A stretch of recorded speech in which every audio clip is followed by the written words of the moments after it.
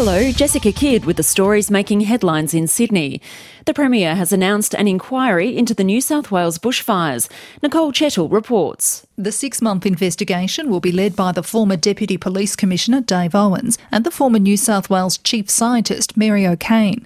It'll examine the causes of the devastating fires, how prepared the state was, and its response to the disaster. The Premier, Gladys Berejiklian, says that while the current fire season isn't over, it's important to learn from the catastrophic conditions. Ms Berejiklian says she's confident the inquiry will be comprehensive and robust. Submissions from the public will be accepted when it begins, within days. There are now 7 confirmed cases of coronavirus in Australia. 4 of them are in New South Wales. Almost 6,000 cases have been confirmed in China and 133 people have died.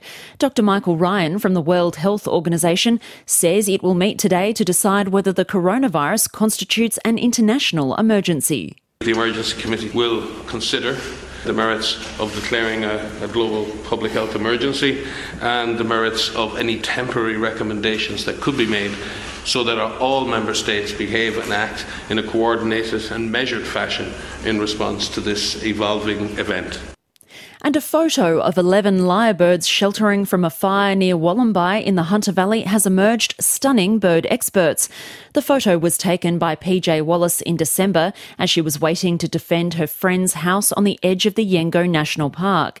Experts say it's an incredible event and extremely rare to see the solitary and territorial birds in a group. Ms Wallace says it appears the birds knew it was a safe haven. And when the fire came through with the heat and the smoke, it actually never climbed the lip of the dam. So it was almost like they were protected in this little crater. And I think that they knew that. I think that they knew that that was the safe space to be, because surely there aren't that many lyrebirds just in that area. For more details on those stories, go to ABC News Online.